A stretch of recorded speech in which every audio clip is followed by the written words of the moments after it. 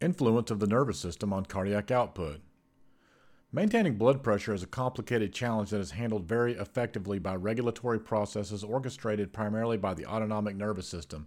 These regulatory processes must operate over timescales ranging from very quick response to changes in posture, i.e., a decrease in blood pressure when standing up, to responses to slower changes in blood pressure. Example, decrease in blood volume and blood pressure produced by dehydration. Hypotension is a state of abnormally low blood pressure. Even a momentary state of hypotension that significantly decreases the delivery of blood to the brain can quickly produce dizziness or even a loss of consciousness, syncope.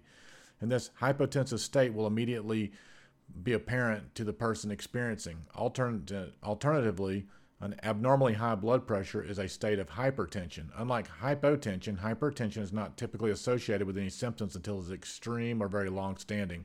Unfortunately, persistent hypertension can induce changes in the vasculature that increase the likelihood of stroke, damage to kidneys, and increase afterload that the heart must work against. By increasing afterload and making the heart work harder to force blood into the systemic circulation, hypertension can contribute to heart failure. The moment-to-moment regulation of blood pressure is neurally mediated and requires three basic components. A sensory afferent component that includes a pressure-sensitive nerve endings, baroreceptors that are responsive to stretch of the artery, as well as a proxy to monitor the pressure of arterial blood at specific locations in the cardiovascular system. A central control that compares the sensed pressure with a desired pressure range.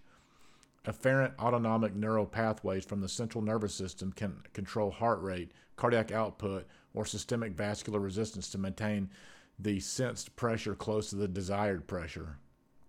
Baroreceptors. Baroreceptors are present in three locations in the cardiovascular system: the carotid sinuses, aortic arch, and the atria of the heart. The baroreceptors in the carotid sinuses and aortic arch provide direct monitoring of blood pressure in the systemic circulation, with the carotid sinuses providing monitoring closer to the point at which blood is delivered to the brain. Baroreceptors in the atria indirectly monitor blood volume via changes in central venous pressure. Central processing. The central processing of inputs from baroreceptors occur from the hypothalamus and brainstem. Conceptually, we can imagine the sensory input from the baroreceptors being decoded into a representation of blood pressure that can be compared with the desired blood pressure.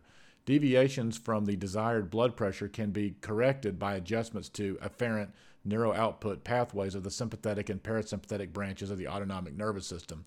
These corrective responses for the sympathetic neural responses are examples of negative feedback homeostatic mechanism. Autonomic control of the cardiovascular system. Most organs receive dual innervation from parasympathetic and sympathetic branches of the autonomic nervous system. The human heart typically has a parasympathetic neural input that predominates in healthy resting humans. The activity of the parasympathetic input to the sinoatrial node decreases the heart rate below the intrinsic rate of the node. Given the suppressive influence of this parasympathetic input, when an elevation in heart rate is needed, the first response is to reduce the activity of the parasympathetic input to the sinoatrial node, allowing the heart rate to rise passively toward the intrinsic rate. This withdrawal of parasympathetic activity is important during oscillations in heart rate during respiration and during the initial phase of the rise in heart rate in response to low blood pressure from standing. Low-grade exercise other than minor perturbations. The effects of parasympathetic input on the sinoatrial node are mediated by the release of the neurotransmitter acetylcholine from postganglionic parasympathetic fibers onto the target tissue. When there is a need for an increase in heart rate, the activation of the sympathetic inputs will raise the heart rate higher than its intrinsic rate to meet the increased demands. An increase in sympathetic nerve activity increases blood pressure by the following mechanisms: increasing heart rate, which increases cardiac output; increasing stroke volume via increased contractility, which increases cardiac output; constricting arterioles, which increases systemic vascular resistance; constricting veins, which increases central venous pressure; stimulating the release of renin from the kidney, leading to the production of angiotensin II and the release of aldosterone. Aldosterone stimulates the retention of sodium by the kidneys, which increases blood volume and venous return.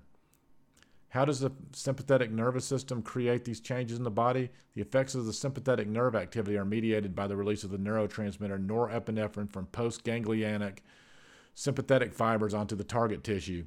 A similar effect on blood pressure can be produced by the stimulation by sympathetic preganglionic fibers of the chromaffin cells in the adrenal medulla to release epinephrine and norepinephrine into the bloodstream.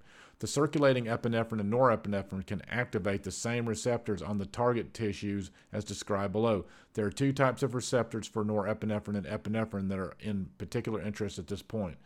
Beta 1 receptors are present on the heart and juxtaglomerular cells in the renal vasculature. The stimulation of the beta 1 receptors in the sinoatrial node increases the heart rate, and the stimulation of beta 1 receptors on the contractile muscle of the heart increases the contractility, the force of contractions.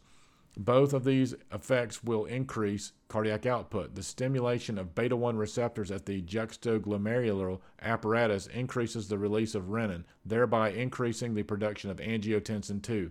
This produces an increase in blood volume and a brief period of vasoconstriction that increases systemic vascular resistance.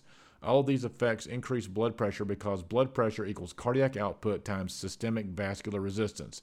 Therefore, we can lower blood pressure by administering drugs that block beta 1 receptors. These are called beta blocker drugs. Alpha 1 receptors are present on the smooth muscle that is present in the arterioles. The stimulation of alpha 1 receptors on arterioles causes contraction of the smooth muscle and constriction of the arteriole. A widespread constriction of arterioles increases systemic vascular resistance. Therefore, blood pressure can be lowered by drugs that block the activation of alpha 1 receptors. These are the alpha blocker drugs.